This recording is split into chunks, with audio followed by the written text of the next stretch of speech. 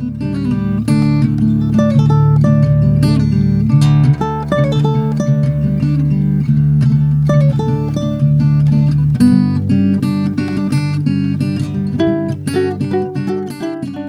then you're going to make funny noises and say funny things. Do the noises need to come out of my mouth? No, that is not a prerequisite. They just have to be funny. That's right, funny noises. They don't have to be word-shaped. No. All right. Come on, That's Detective a lot to Baby. work with. Come on, Detective Baby Powder. Make me laugh, monkey. Detective Baby Powder. So when are we going to tell our listeners about Jimmy Lanigan? Never. Jimmy Lanigan. Jimmy Lanigan will never come up. Oh, God. I think the world needs to know about Jimmy Lanigan. Listen, there are secrets that Jimmy Lanigan holds. Deep, dark secrets that he doesn't want other people to know about. Welcome to the Duke and Duchess podcast.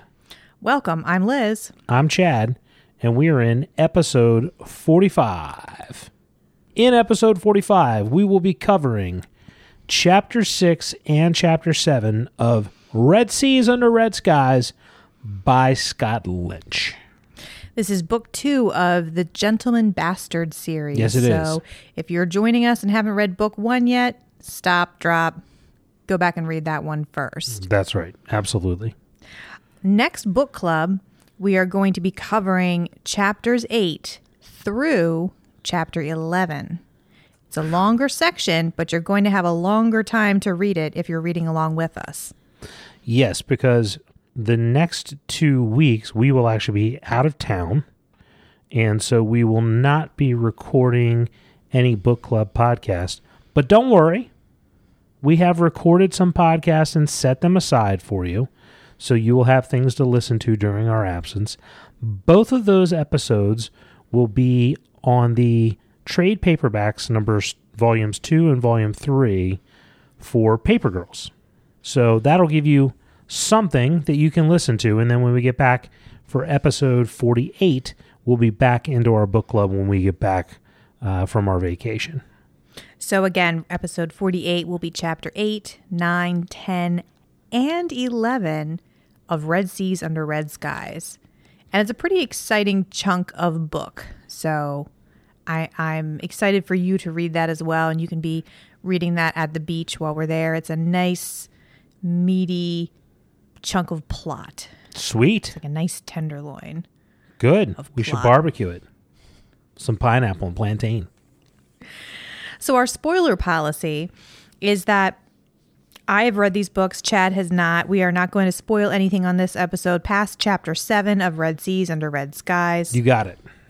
And we're going because we like to keep Chad's predictions fresh and hilarious. I'm excited for this particular episode's predictions.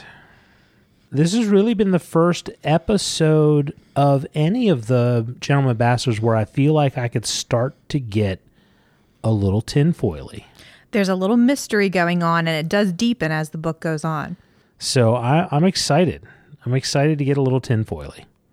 So let's jump in. This episode, the first thing we're going to talk about is the last reminiscence, and it's called By Their Own Rope.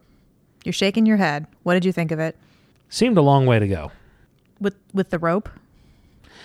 I didn't mean that literally, but you could take it that way. It was definitely not my favorite. My first thought is Sabbatha must have given some gruesome hand jobs. It's not what I thought, which is weird because usually I'm the one that thinks things like You're the first one to go there. Well, listen, she would be up there with her shirt, no bra, swinging from the ropes, no harness. She didn't even use gloves. She had man hands. She clearly had man hands. She had some strong ass man hands. Not that men don't give good hand jobs. I'm sure some men do. I'm just thinking. We're saying she had a lot of calluses. Saying there's going to be a lot of rope burn on your Johnson. That's what I'm saying. So Plot-wise, what happens here, that is I don't remember. not covered in the book. Implied, but not covered. That's the only thing that Sabbath's sticks in my hand-job head. prowess is implied, but not directly addressed in this chapter. Well, listen, if she's not going to show up to defend herself, What are you going to do? then I'm going to take certain liberties. So Jean and Locke are practicing cliff climbing. It has something to do with their scheme. We don't know quite sure. I assume at some point their scheme is going to involve jumping off the Sin Spire. Yeah, uh-huh. That seems pretty obvious. But they're practicing jumping off of a cliff using this climbing harness. Why are you looking at me like that? Because you would know if they jump off the Sin Spire. I'm pretending like I don't know. I'm compartmentalizing my knowledge. Okay, all right, cool. I can roll with that. I'm really good at that. I can roll with that. I know compartmentalization quite well. So Jean and Locke are practicing cliff climbing. They're rappelling. They're rappelling. Is Yeah. that if you want to be fancy and use, proper words and all, they're rappelling. Jumping off a cliff. And they basically get waylaid by a bungling highwayman. He's not very competent. He's really incompetent. They're dangling off here. They're kind of just joking around. And they actually are talking about Sabbatha. And it's the first time we've seen Locke talk about her voluntarily. And they're talking about how she used to love to climb. And they do mention, so here's one thing that I really love. I love Hand that. jobs. That's for the other podcast. Oh, sorry. Sorry, I shouldn't assume. All the times in this book that it talks about women wearing breeches, okay? Mm-hmm. But it's not like a big freaking deal. It's not like, oh, she wore breeches. She's wearing pants. She's one of those. Like I hate it when a fantasy novel gets that like Min Farshaw kind of character that it's like, she's really special because she's wearing pants. Riding pants? In pants. Striding along. That's what makes a strong female character, right? She has to wear pants. I'm gonna write a novel, and all my strong female characters are gonna have shoulder pads. You're going to bring back shoulder pads? Yeah. You'd like Zelazny. A lot of shoulder pads being rocked. I bet Zelazny, he seems like the kind of guy who would rock shoulder pads. You think I'm joking? No, actually, a lot of the women in that book wear shoulder pads. It's described. Wow. Yeah. All right. Anyway, sorry. Total divergence there. Anyway, I really like that. In this book, women are described as being fighters. They're being sailors. They're walking around in pants. No one's losing their goddamn minds. Nope. Because a chick's wearing pants. So, good job, Scott Lynch. It is. So anyway, they talk a little bit about Sabbatha. She used to love to climb up buildings in her pants with no gloves. See, I was so caught up in thinking about, the gender equality implications of that little passage, and I missed the part about... What they don't tell you, though, is that they still don't get pockets. Shh. Don't ruin this for me. Those women all have pockets. Okay. Where are they going to put all their knives? That's true. They got a lot of knives. That's true. I mean, they're not going to be able to fit their giant man hands inside of the pockets. At least not Sabbatha. So mid-conversation about mad, lovely Sabbatha, they get interrupted by this bungling thief, and it's kind of a hilarious encounter. They have some good insults thrown back and forth, and he's basically like, okay, I'm going to kill you now. Or come up and I'm going to kill you, basically. Really, really bad at cutting rope. Yeah. It takes him a long time to try and cut rope. Like historically bad. With a hat, and he's got a hatchet. Like, I get that cutting rope with a hatchet's not it's not super easy. But they talked for like 15 minutes. I mean, it wasn't that long, but way longer than it should have taken him to cut rope. But anyway. Well, yeah, he's the worst highwayman under the sun. Clearly. He would have to take off his shoes and breeches to count to 21. Mm-hmm. And basically, they managed to trick him into sticking his head out over the cliff and throw a knife at his head. Yeah. Which knocks him off the cliff, Three Stooges style. He falls off. He's dangling there. Well, he lands basically in Locke's lap. Right. So Locke sort of, he lands on Locke. They're both hanging off the same rope that the highwayman had been hacking at with a hatchet a minute before. And then they spend another 17 pages before they finally get to the top of the cliff. So here's what I picked up on this time through. Okay. They talk, and they start talking about the gods. And when the highwayman was still on top of the cliff, they told him, hey, we're actually brothers of a sort because you're a thief. We're thieves. We all serve the 13th god. And he says, I'm not a heretic. Now I'm really going to have to kill you because that's like a big deal. You can't go talking about the 13th I mean, god. I'll steal your shit, but I'll kill you, but God forbid. I'm not going to blaspheme. That's crazy. But again, it goes back to the gods and their vengeance must be quite real to these people. They take it very seriously. So seriously, and this is why I think this chapter is important, that when Locke is now back in control, he saves this man's life. Not because he wants to, or because he's in any way has a reason not to. It's a mandate of the Crooked Warden. But the Crooked Warden, we learned in a little flashback earlier, has two mandates. And one is that thieves prosper, and then the other is that the rich remember. So that means if there's a brother thief, you help him. Yeah. And here's a brother thief who didn't really know about the unnamed 13th, and Locke feels it's his duty to do it. So he's got to spread that gospel, yo. It shows how important and how seriously Locke actually takes this. Oh, yeah. It's easy to kind of think that maybe these guys just don't think the gods are real, because a lot of times we would see a modern day thief kind of with a similar approach, doing so because he did not think the gods were real. But they do, and they're able to do what they do around the other gods because they follow the mandates of the 13th. And Locke says, I haven't really been doing such a good job being his servant, so I'm going to do right by him in this situation, and I'm going to save your life. And I'm going to tell you about him. So I think that's why, and this comes to play a little bit later in the book. Oh. I mean, what? I mean, this was my take. Yeah. Was that, what we learn that Locke is willing to, again, take care of the thieves, and that he is a person who cares about unfortunate people. But I sort of feel like we already knew that. The other thing we learn is that the job on the Sinspire is going to involve rappelling down. Goodness knows Scott Lynch doesn't have a problem with exposition. He could have put some rope in the background somewhere or talked, and we could have figured that out of the way. The thing that does make sense to me, though, is that while we've seen several instances where Locke has cared about poor people getting humiliated at I can't remember that island. Salon Corbeau. Yeah, in Salon Corbeau.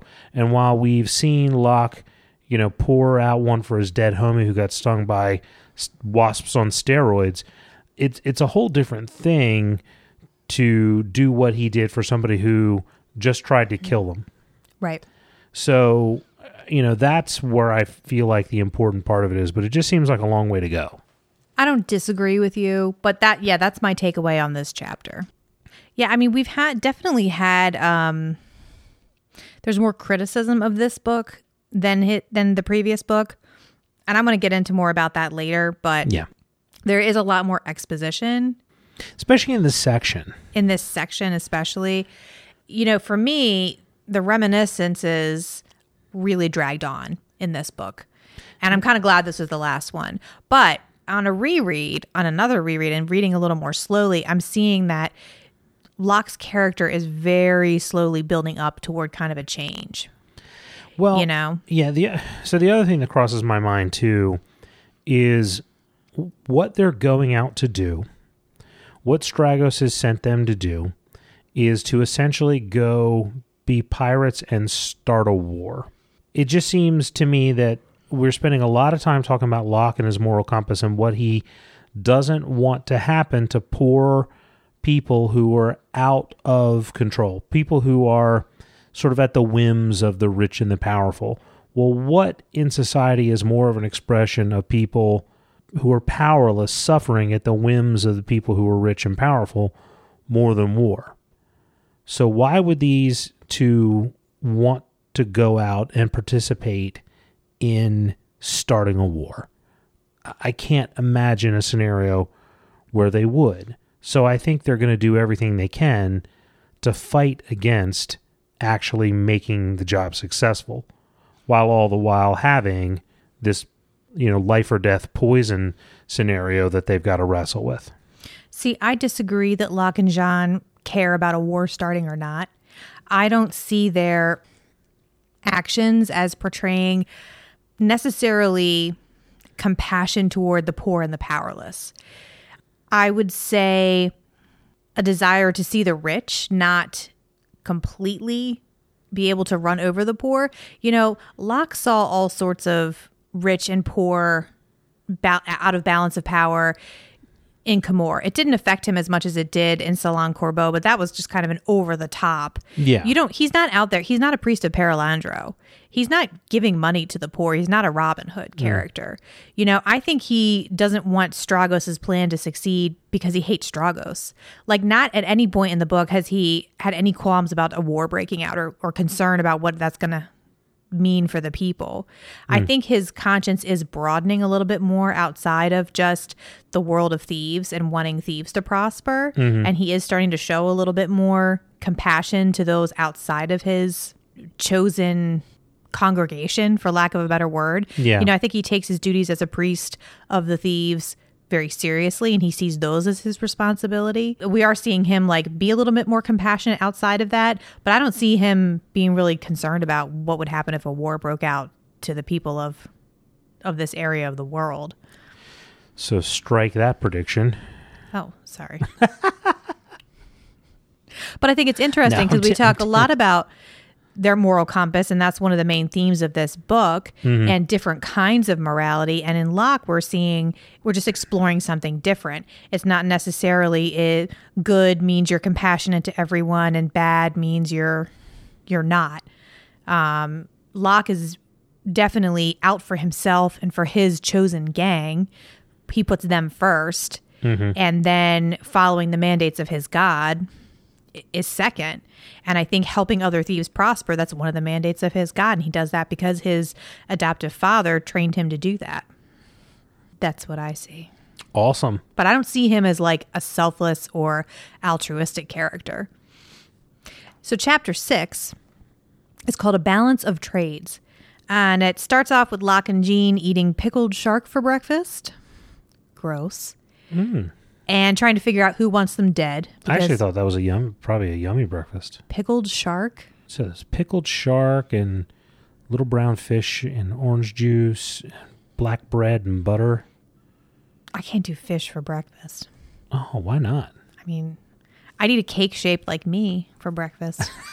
Now, I think that's gross. One shaped like Jean, anyway. One funny quote that I wrote down was, between the people following us and the people hunting us, we've become the city's principal means of employment. So that reminds me, we never really got into or speculated about who it was who sent the assassins. We were so caught up in other topics, we just never really got around to. So what were your thoughts on that? So, I mean, that was my question to you. I mean, who do you think it was? I've read the book. I can't compartmentalize that well. Gotcha. Okay. All right. So I went through a little exercise. So I think about, I run through the list of who could it be. Okay. So Requin, Stragos, doesn't seem to me like it would be either of them, because it seems like if they wanted to kill them, they could, unless it was a false flag. Right? Doesn't seem to me, it seems far-fetched. Bond's Magi, why would they send assassins? They could do it themselves.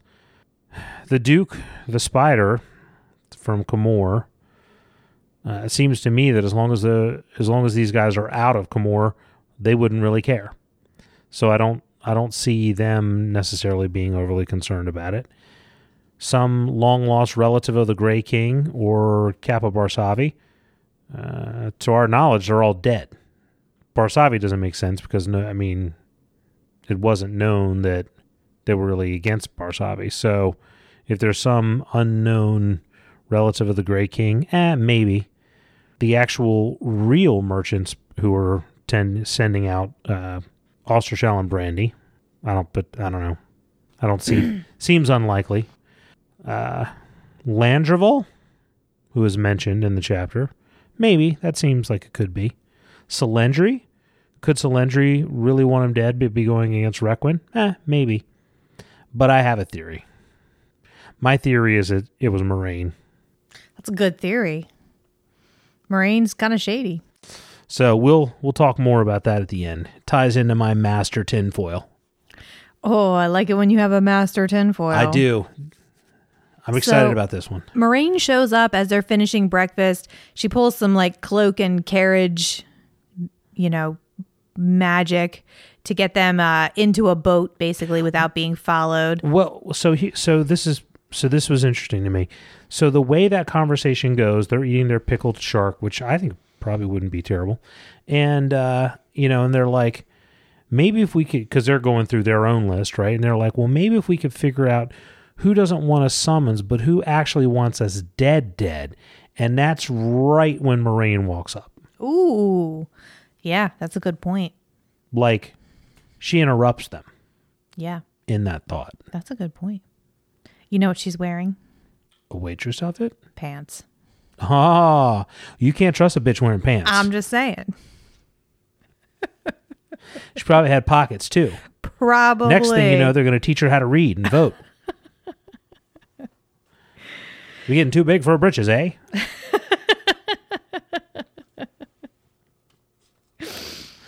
So, Moraine gets them into a boat, takes them to meet a gentleman named Caldress. Caldress, yes. He is prime target for a heart attack. He's smoking a big pack of cool cigarettes. He eats 14 eggs a day, likes to golf during thunderstorms. And it's going to be Caldress's job to teach them how to not make a total ass of themselves and how to pretend how to sail. He tells them he would need 5 years to turn them into sailors, 15 years to turn them into proper naval officers. Yeah. They have 1 month. So can we agree that larboard is a stupid word?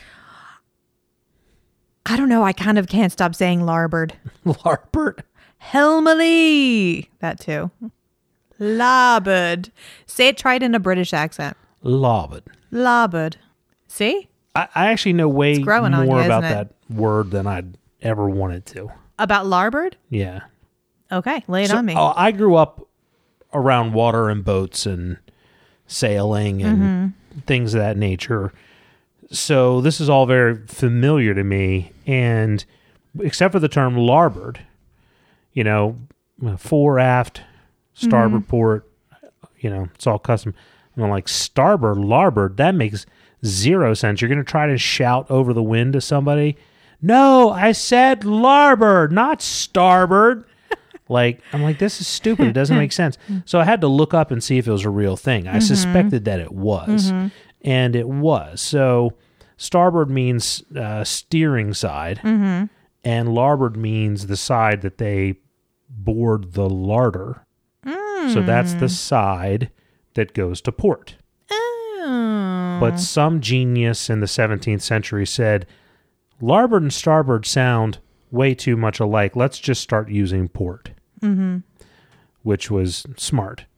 So, yeah, but it comes from the side that they load the larder, the stuff, all the stuff for the boat. Drop some knowledge there. Every once in a while. It's cute. So, like it. Thank you. I appreciate it. It's cute when you drop knowledge. Thank you. So they meet this guy, Caldress. His job is to, again, teach them how to fake their way through sailing. But the plan is that he is going to be the actual captain, sailmaster. He's only going to be pretending to take orders from Locke, and he's just going to teach them enough so that they don't make total asses of themselves. Though, as he says, all gods is my witness, I suspect this is going to end in screaming and drowning. I still do. So this is a very long chapter for them to convince us that these two knuckleheads do not know what they're doing. They don't know what they're doing. They don't know what they're doing. They're going to drown fast as a one copper fuck in a one whore cat house. Thank you for capturing the best line. That was the best line. That was the best line. So it's, this was the part that to me sort of drug on.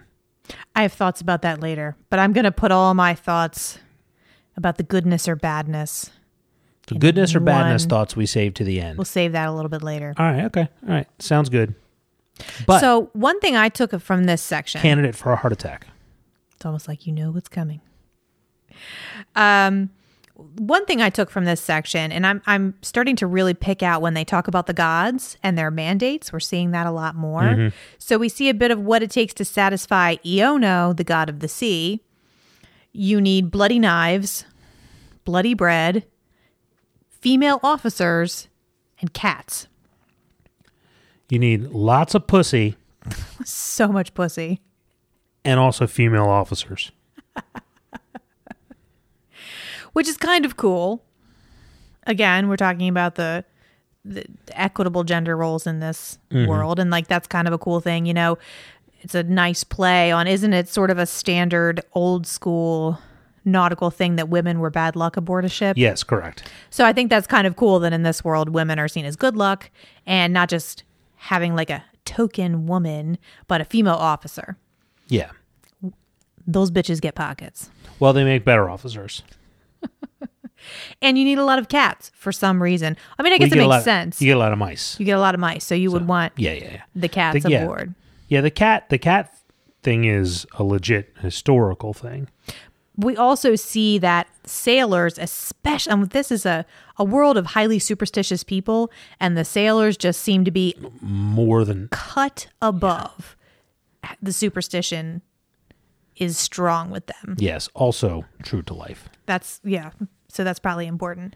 In the next section, we see Locke heading to the Sin Spire to deliver the chairs for whatever purpose that they're going to. I have a theory about that. Okay. Can't wait to hear it.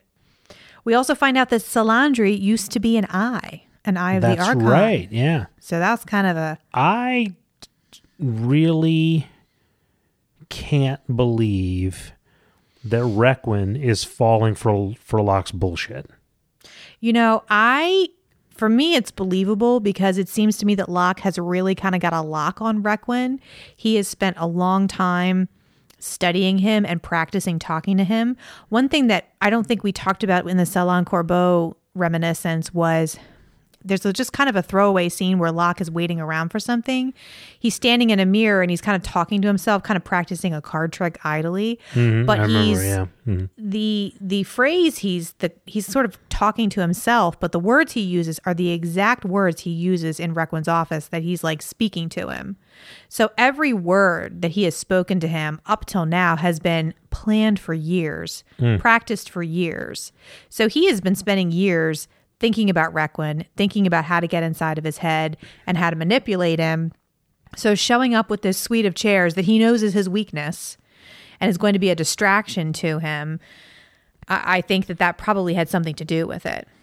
And he's also able to play right into Requin's fear and animosity toward the Archon. So he's pretty eager for an in there, and I think he's just playing right into what he wants to believe. I don't buy it. So Requin does talk pretty hard at him. He says, "You should make a list of people it is safe to antagonize and my name will not appear on it." Salandri still isn't. Salandri's not buying it. No, which is why I thought the idea of her sending assassins, like that Requin doesn't want him dead, but her being like, okay, I'm just going to quietly send some assassins because I think my lover is falling for something stupid. And he is. Yeah, and he is, yeah. So that crossed my mind as a possibility. I don't think that's what it is, but... So another line that I picked out was once it kind of clicks for Locke. He goes in there just like, you know what, I'm just going to start talking and see what comes out. Yeah. And he's like, we're being sent away to find a locksmith? So he's looking around the room. He's like, so I'm going to find there's a looking for a man called Pen Vadesk. You've heard of Pen Vadesk. He's really good at business strip chair. That's exactly what it's like. Yeah. But then he says, once a big lie is out in the world, it seemed to grow on its own and needed little tending. So once the lie clicks for him, he's able to sell it a little better. Yeah. So he tells Requin that Stragos wants them to sail to the Ghostwind Islands, where there is supposedly a prodigy locksmith that will help get into Requin's vault. And Requin's like, okay, but you're going to bring him to me first, right? Of course. Of course I am. Just sweetening the pot now. And Requin, you know, orders Locke not to kill Jean, and thinks that, and Locke's like, oh man, really? You know, so Requin still really feels in control of this situation. Mm-hmm. He should. And he should. No, he shouldn't. Yeah, he should. So, well, Requin has an ace in his hand that Locke doesn't know about. Really? Mm-hmm. He does. What is that? I'll tell you later. Okay. So back to it's Jean. It's a big card. I'll tell you later. Okay. I'll show you my big card later. That's the other podcast. Oh, sorry. So for the next couple of sections, Jean and Locke, you know, do sea stuff. They like, at one point Locke says they're drinking, they're complaining about the sailor's lingo, and Locke says, if anyone tells me to squiggle fuck the right-wise cock squatter with the starboard jib one more time.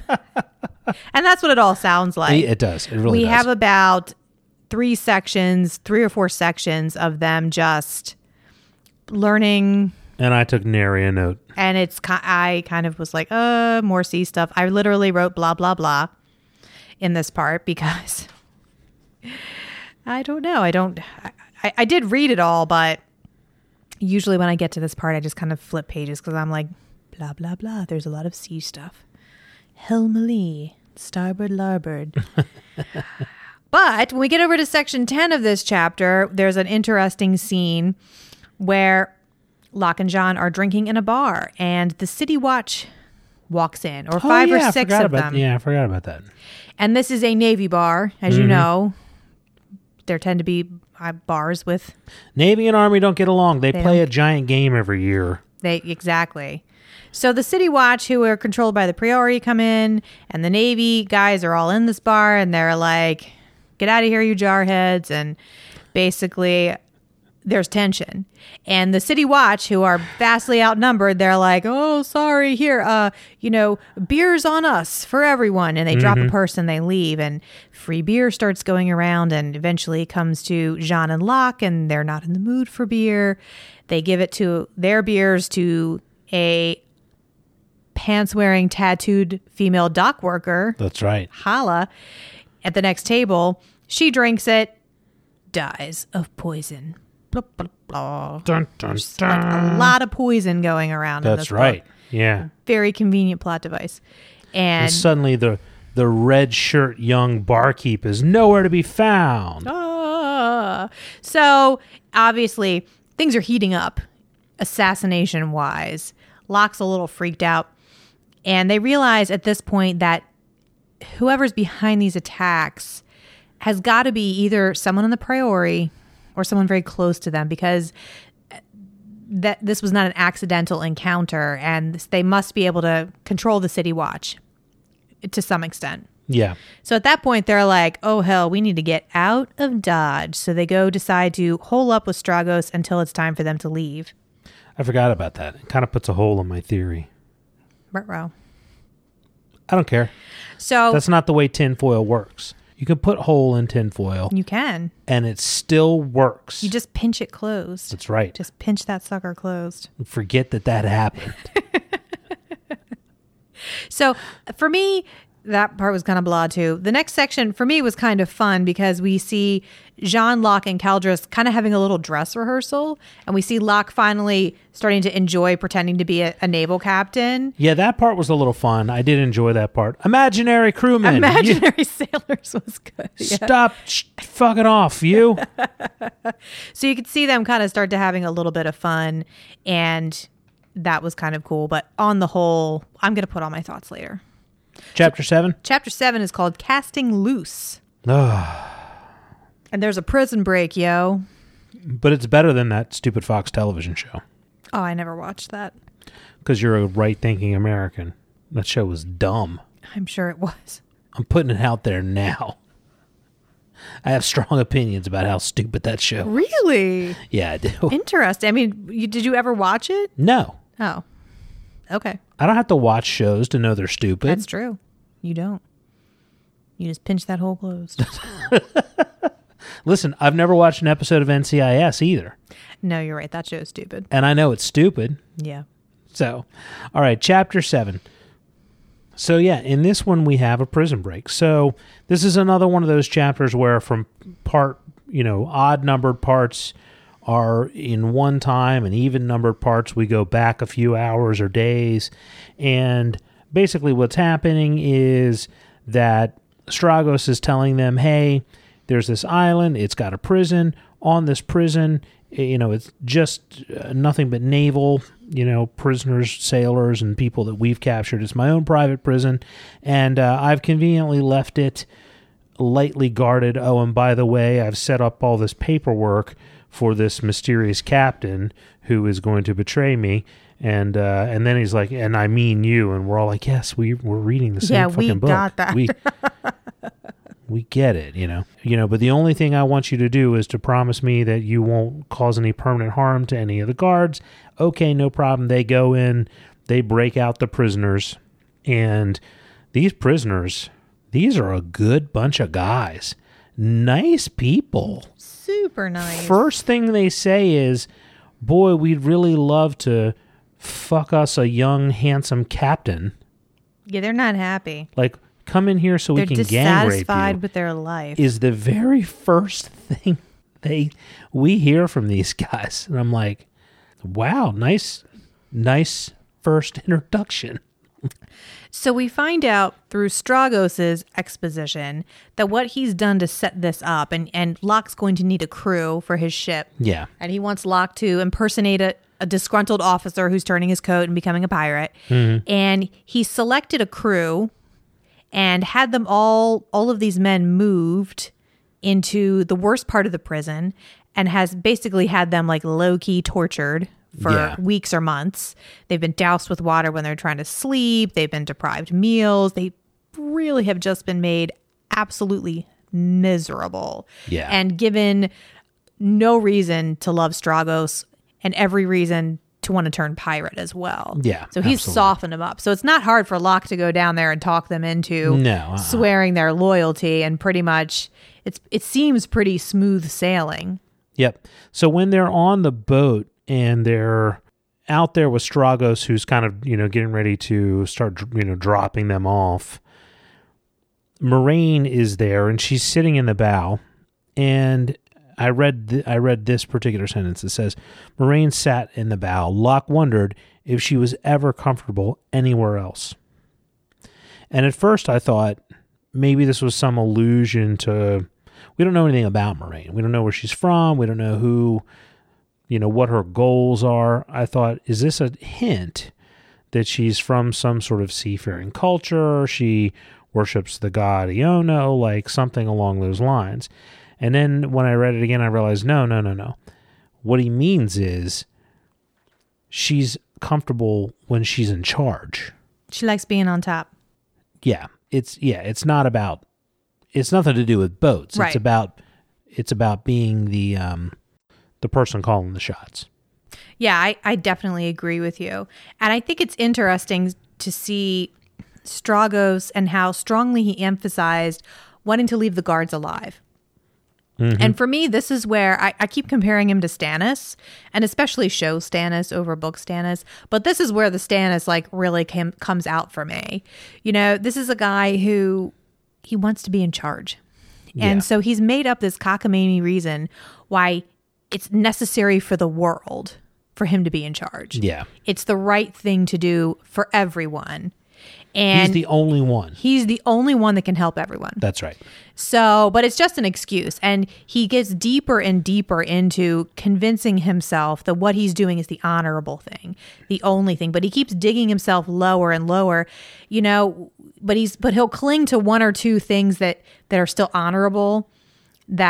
so that he can hold on to this illusion that what he's doing is the right thing. So he'll poison Caldress, who hasn't done anything wrong and has served him loyally. And it appears to have some loyalty. And is getting ready to retire from his service. But he won't let his guards, but don't harm my guards. Because my honor demands that these people can't be harmed. Yeah, agreed. So to me, that's just a very kind of Stannis thing to do. Yeah, and I feel like Caldress being poisoned, I mean, at first I thought I didn't think much of it, but the more I think about it, the more I think he's being put out there for us as an example of just the way Stragos behaves and how he performs. But I also think it points to another part of my tinfoil theory that I can't wait to talk about later. It's wrong, but I'm going to have a hell of a time talking about it and laying down that tinfoil. Awesome. It's going to be fun for me. So Stragos has made a big deal about his guards not being harmed. His honor demands that these loyal soldiers are not going to take any harm because of what he's doing. So as soon as Locke and Jean roll up out of there, somebody sneaks up out of the shadows who's been waiting patiently, and it's Moraine, and she kills them all. Damn. And what she says, cold. Or thinks, is that Locke and Jean are men who are better off dead if they couldn't be put to use on behalf of the interests that she serves. Right. She's seeing Locke and Jean now as a threat if they stay in the hands of the Archon. She's actually starting to believe that they're going to be able to accomplish the task that he set for them, which is okay because it's a joint, it's something that her employers or her interests want as well. But she doesn't want the Archon to be able to then use them in the future because she doesn't necessarily know what the Archon's going to want. So she decides she's got to sabotage them. The other thing is that she seems to be relieved that she was killing the guards while they were drugged because she didn't seem to want to cause any more unnecessary pain than she would have to. She's not a bad person. No, she's a bad person. No, that's what I'm saying. Yeah, I know. Let's call it what it is. She's a bad person. So, but it's interesting to me because she is somebody who appears to be trained as an assassin. She is extremely skilled at it. She's used to being in charge, but she doesn't actually like killing. Or at least, in her inner dialogue, she doesn't seem to like the act. She doesn't have a ghoulish love of killing. She doesn't like it. Yeah. So she's serving some greater purpose. And whatever that greater purpose is that she's identified with is somebody that Stragos is either intimidated by or at least some degree respectful of. So again, it's some greater power that she represents. Don't really know who that is yet. But I'm just trying to put the elements out there so I can kind of say this is what we know about this mysterious person. Yeah. This is my favorite character in the book so far. She is very interesting and all mysterious. Yeah. So toward the end of the chapter, we see the new crew of the Red Messenger escape. Things are going swimmingly. At this point, I think we're about at the end of the chapter. Oh, but no. We're about halfway through the chapter. There's more and more and more. There's so much to this. It's a long goddamn chapter. It's a long chapter. So we go back and the crew escapes.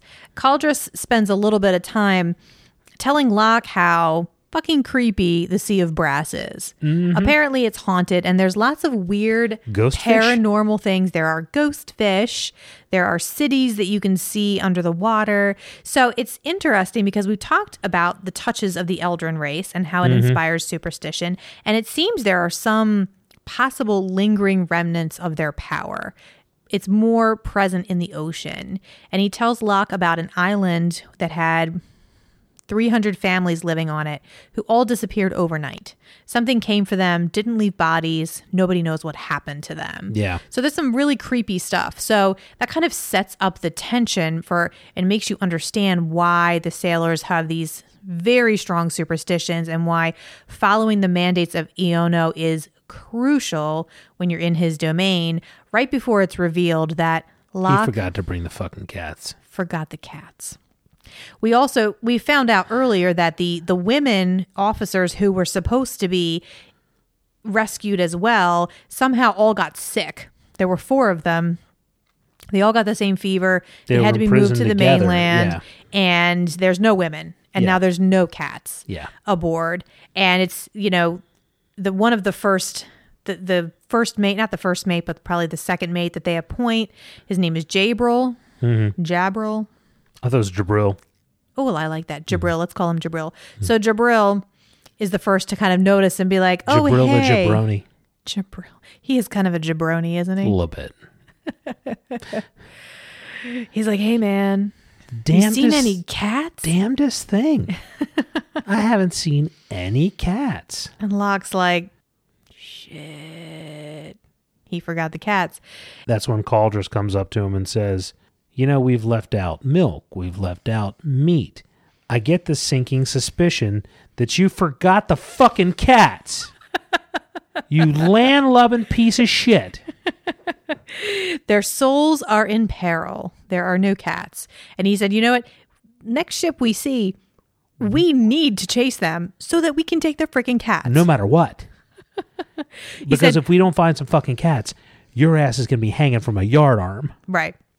So I like the way the tension builds in this. We learn about why the soldiers are superstitious. The Sea of Brass is creepy.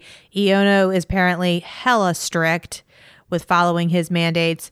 And now we have no cats. We have no women.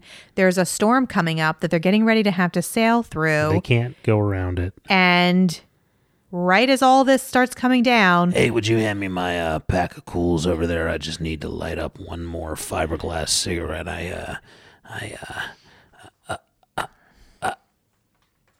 Is my...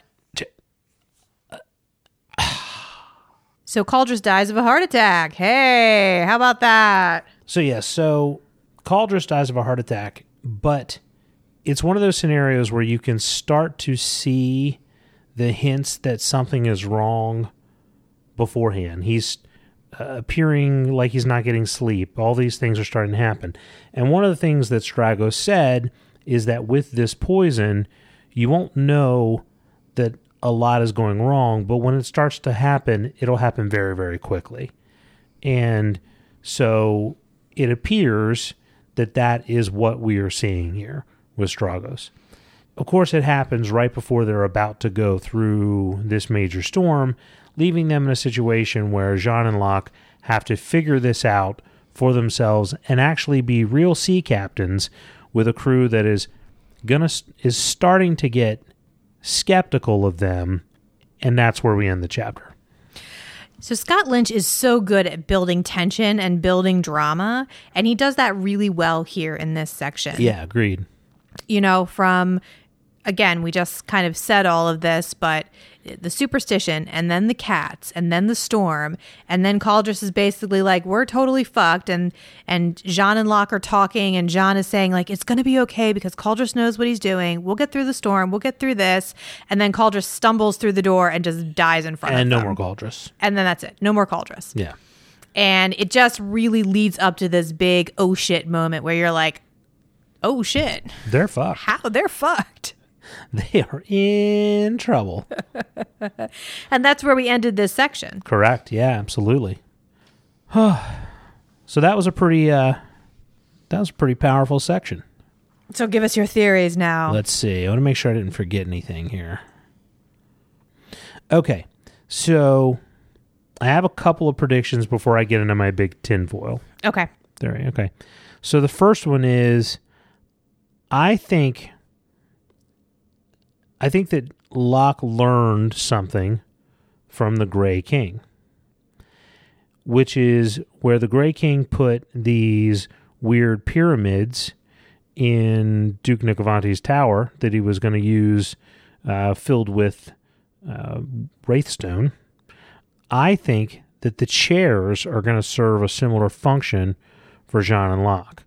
And the person who designed or who built the chairs built them with a lighter than usual wood, and also there was some sort of device in the chairs. Now, I say in the chairs because if it wasn't made clear in that initial reminiscence, but when Requin sees the chairs, there's nothing obvious that is out of the norm. There's no weird device stuck to them or anything. They look like replicas, which tells me that whatever device or design or whatever it was that they put in these chairs was built inside the chairs. So that means it's meant to contain something and meant to be cracked open. So it's some sort of poison or airborne mist or something along those lines. A shit ton of steroid-ridden wasps. I don't know. But there's something inside of that, and it's meant to be broken as a part of their plan to escape the Sinspire. So... Well, let me just point to you, because this has already been stated in the book, but it's easy to miss, that when Locke was talking to the chair maker and trying to explain the unusual design, he told him that his master was deathly and irrationally afraid of fire. Okay. And he said, so you can understand now why this would be comforting to him. Okay. Put that in your pipe and smoke it. I couldn't smoke it if it's made of water.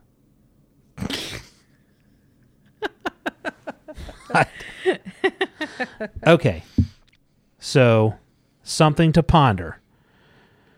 All right, next one. Requin wants Jerome de Ferra alive. That's because he's already been trying to work Jean against Locke. And Jean is not telling Locke. Ooh, okay. And that's why Jean, this goes back to the very opening scene, that Jean's like, no, they're talking sense. That's our first hint, is that Requin's like, no, I want him alive. Because otherwise, why would he fucking care? There's no reason for him to do it other than two reasons. One, this. Two, just as a weird fucking power trip against Locke. Which, this guy's kind of a prick. I could see that. Mm-hmm. But I think that this is the beginning of him trying to work Jean. All right. And it's telling that, we're still talking about whether or not Jean trusts Locke in all these different stages. So, and my theory is that he doesn't. Okay, so the next one. This is my big tinfoil theory. A couple of different things... a couple of different theories in this big tinfoil theory, my big master theory around Moraine, right? Okay. So Stragos likes to poison motherfuckers. Yes, he does. Seems to like to do it on a whim, right? And Caldrus is our example of this. So Caldrus, who served him loyally, seems to be loyal. Fuck that guy, we're going to poison him anyway, right? So that tells me that not only did Stragos poison Caldrus, we know that, he poisoned Moraine too. Oh. So he poisoned Moraine. Moraine, who is used to being in charge, doesn't like this, and that's why she's willing to risk sabotaging his plans. All right. Even if it kind of goes in the favor of her employer, she's still willing to take that risk. Okay? So she's trying to get whatever control she can. She did not give Caldrus the antidote. And that's why she died. Because she wants Jean and Locke to die on the water. But she needs to appear to remain, to be loyal to Stragos. So she's the person who hired the assassins to kill Jean and Locke. That's how the ones who she shot with a crossbow bolt.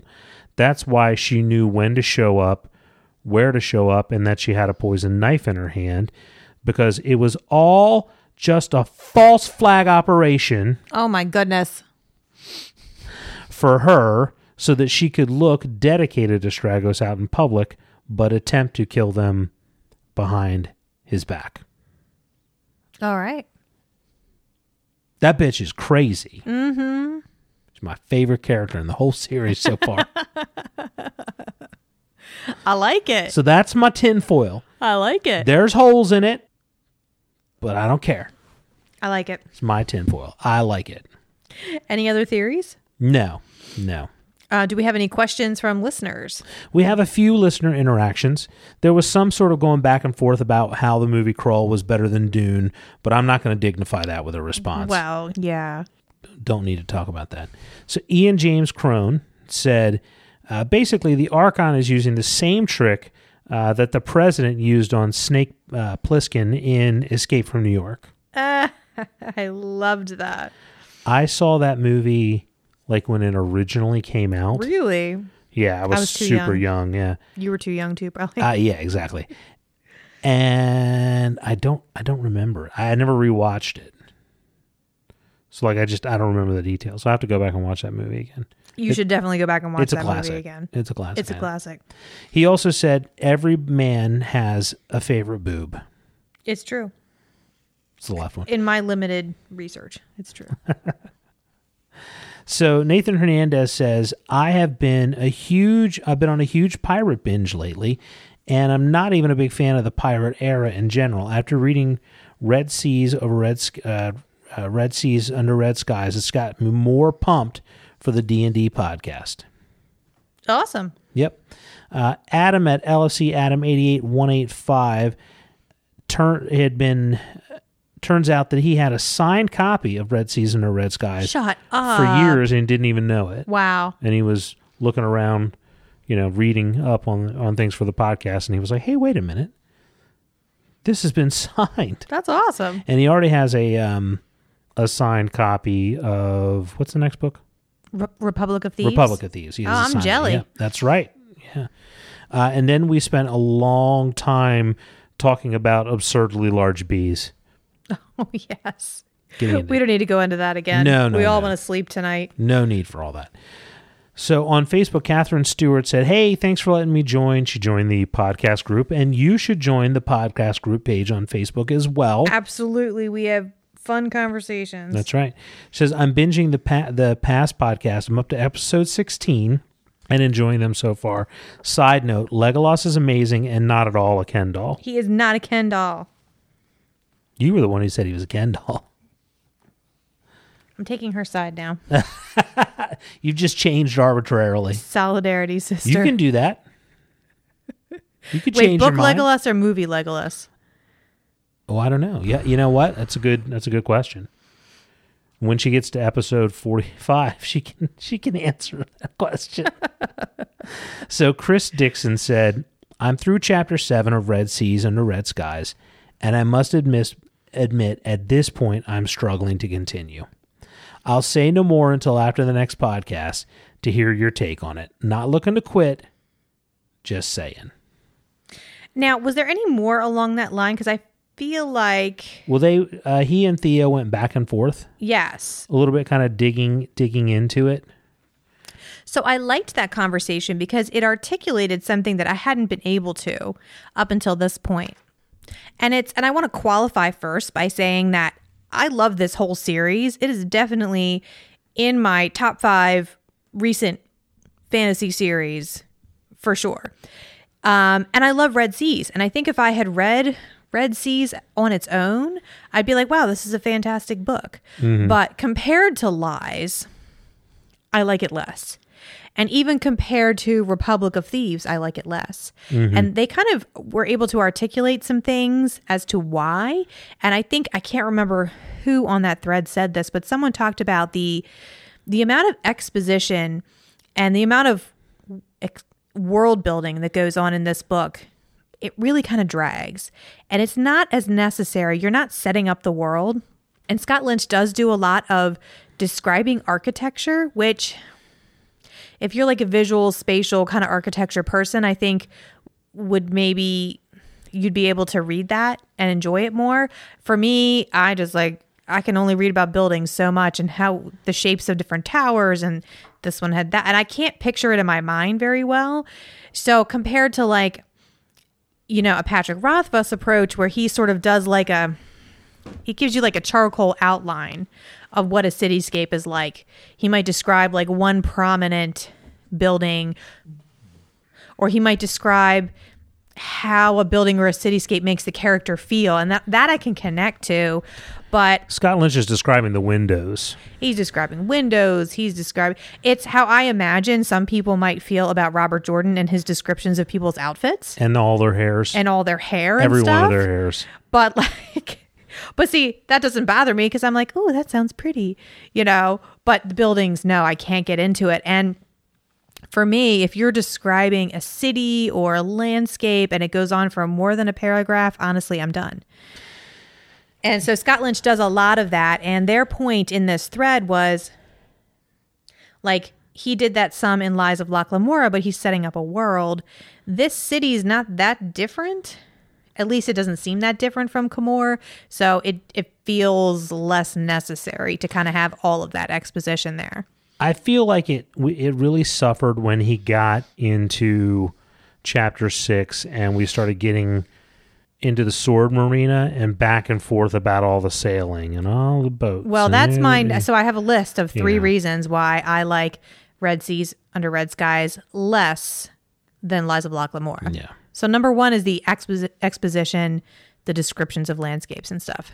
Number 2 is the sailing is boring. Okay? I mean, for me, it's like the Grateful Dead of sports. Like there's some people who are really, really into it and like good for them. But for the rest of the world, we're like, damn, this is boring to listen to.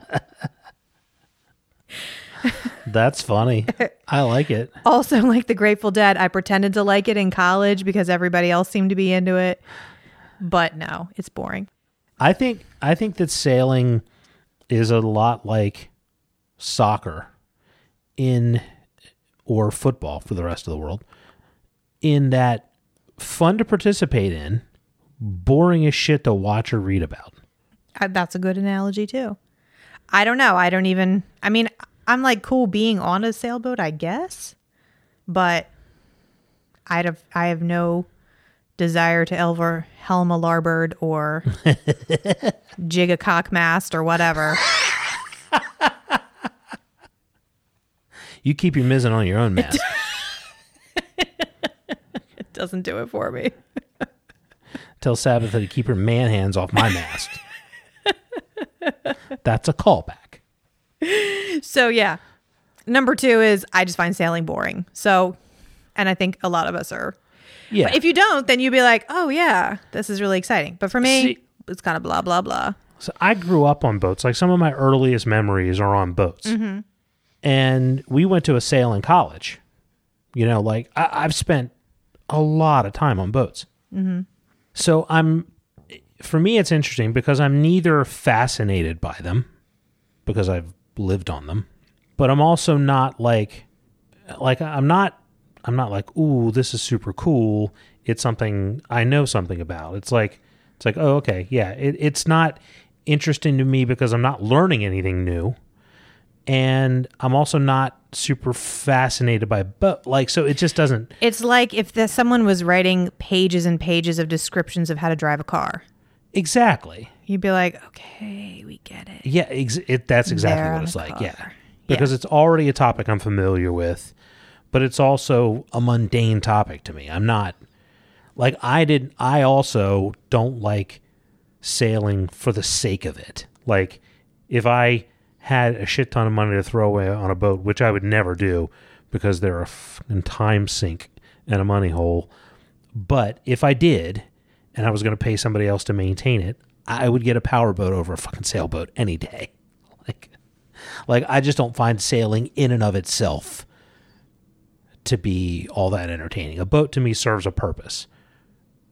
Yeah, I mean, I absolutely agree. So for me, that's definitely reason number 2 of why this book just drags for me in parts. Now, I will say, though, that I'm not sure how you'd get across the sheer impossibility of the tasks set before Locke and Jean without kind of going into all there is to know about sailing. I mean, you could be like, there was a lot to learn about sailing and they studied really hard, you know? Yeah, and I think that's why a lot of that was necessary. Yeah, so I won't say it wasn't necessary, but it wasn't enjoyable for me to read. Yeah. And it did make it satisfying, though, when Locke finally puts on his uniform and he's kind of running around going, Helma Larboard. I know I'm saying Helma Larboard for a lot, but I don't remember any of the other phrases.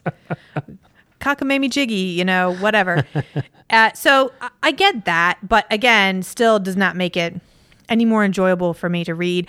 But the main thing I think that has made this book less enjoyable than Lies of Locke Lamora was how so not on top Locke and Jean are. You know, they kind of start out just in the shit, basically straight out of the gate getting poisoned. So all of their clever things that they manage to do are not even things they really want or goals that they want to accomplish. They're just doing them to avoid being poisoned more. And it feels railroady. It does. It feels railroady. And while you had a bit of that in Lies of Locke Lamora, it was not until towards the end of the book that you were like, oh, they're in the shit, Yeah. And they've already been so beaten down in the previous book. And the other thing is that the flashbacks in Lies of Locke Lamora were all about them gaining their powers, basically, building up their skill set. So it was a nice counterpoint to like the ever worsening clusterfuck chapters. Yeah. So, in the present day, they're like, the Grey King's doing this, and then Kappa Barsavi's trying to get him to marry this, and then this one's dying. You're like, oh man, but then you see them in the flashbacks like getting more and more powerful. So you're like, it gives you a break. And it also gives you a reason to think that they're going to pull it off. It does.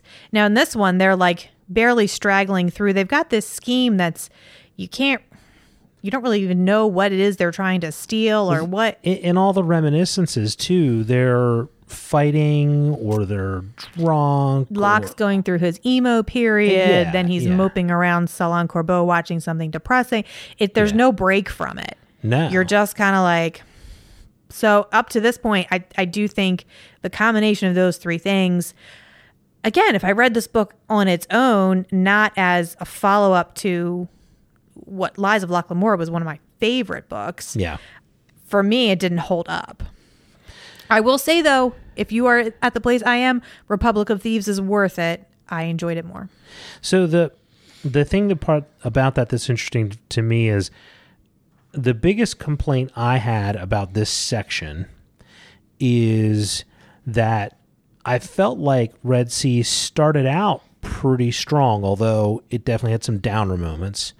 But I felt like it started out fairly strong when you're in Tal Varar and the Bonds Magi make their little hand puppets, and I was like, oh, this is kind of cool.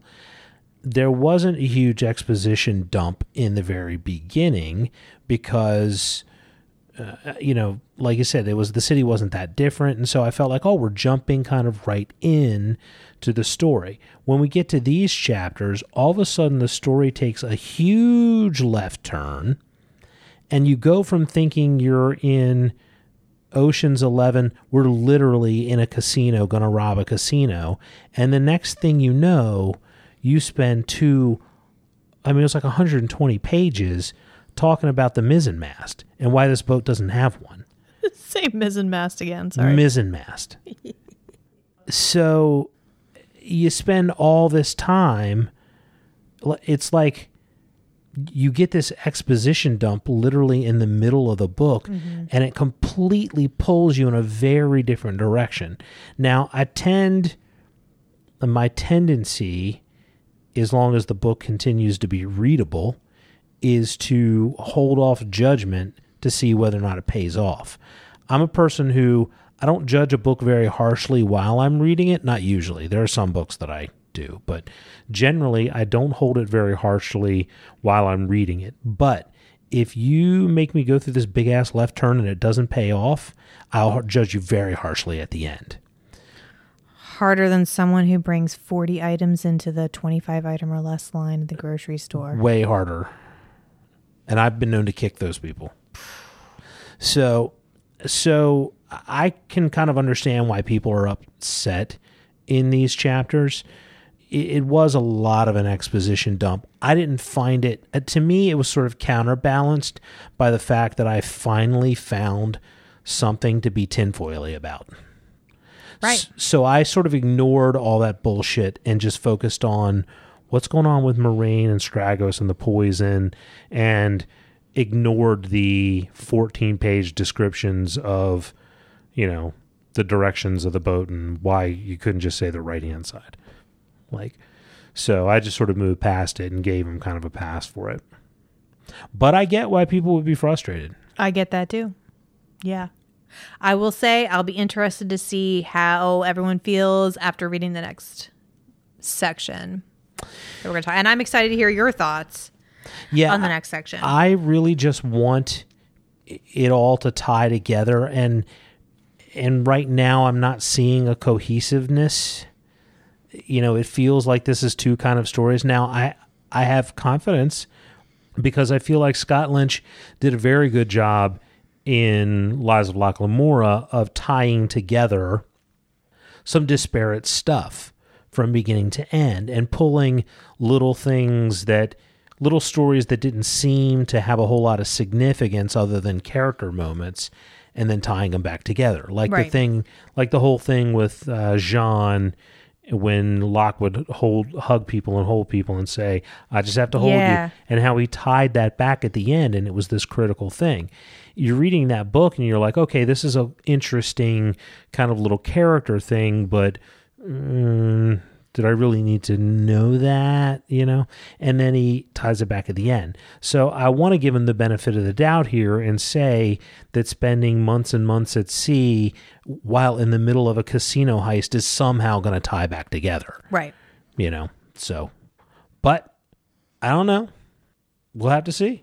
Hang it in there. Hang in there. So, do you have anything else for today? I do not. Fantastic. So, next episodes will be Paper Girls Trade Paperback Volume 2. And then in the next episode, Paper Girls Trade Paperback Volume 3. And can I say that even if you don't think of yourself as a comic book person, which I did not for a long time, check out these books. They're really fantastic. These would be good ones for folks who are not generally comic book readers. Right. Or really, I think anything by Brian K. Vaughan, I would agree, is really fantastic. If you're not into the whole superhero stuff. If you're not into the superhero thing, which I love superheroes, but I have trouble getting into long superhero comic series in that format. I don't know why. Brian K. Vaughan is fantastic. This is his third series that I've read, so any of them. But if you want to follow along with us, pick up the Paper Girls, first 3 volumes, check it out. And then the 4th one comes out in like a week. Oh, I'm so excited. So that'll be fun. Excited. Yeah, and then so in episode 48, we'll be back to Lies of Locke Lamora. It'll be chapters 8 through 11. That's right. Where can they find us? They can find us on our website at thedukeandduchesspodcast.com. They can find us on Twitter at the D&D Podcast. That's D as in David, N as in Nancy, D as in David Podcast. They can find us on Facebook at The Duke and Duchess, and also join our Facebook podcast group page where you can chat and discuss with us. And if you like us, give us a rating on iTunes, Stitcher, Google Play, or Intune Radio. And we love those. We always love those ratings. If you really love us, tell a friend about us. Good night, everybody. Good night. I gotta pee so bad. Hello, Questers. This is Mandy, the host of Caster Quest, inviting you to enjoy our podcast where we explore the rich and vibrant world of Patrick Rothfuss's best-selling fantasy series, The Kingkiller Chronicle, soon to be adapted as a major motion picture and television show produced by the award-winning creator of Hamilton, Lin-Manuel Miranda. Hungry for more content? Perhaps you will enjoy our recaps of HBO's Game of Thrones, Over the Garden Wall, animated Batman films, or our world-famous erotic fanfiction reads. Whatever you're in the mood for, if you love a good story, humor, impromptu parody songs, and thousands of pop culture references, you'll enjoy our show. You can find Caster Quest on SoundCloud, iTunes, and of course, our amazing network, the Earth Station One Network, at esopodcast.com.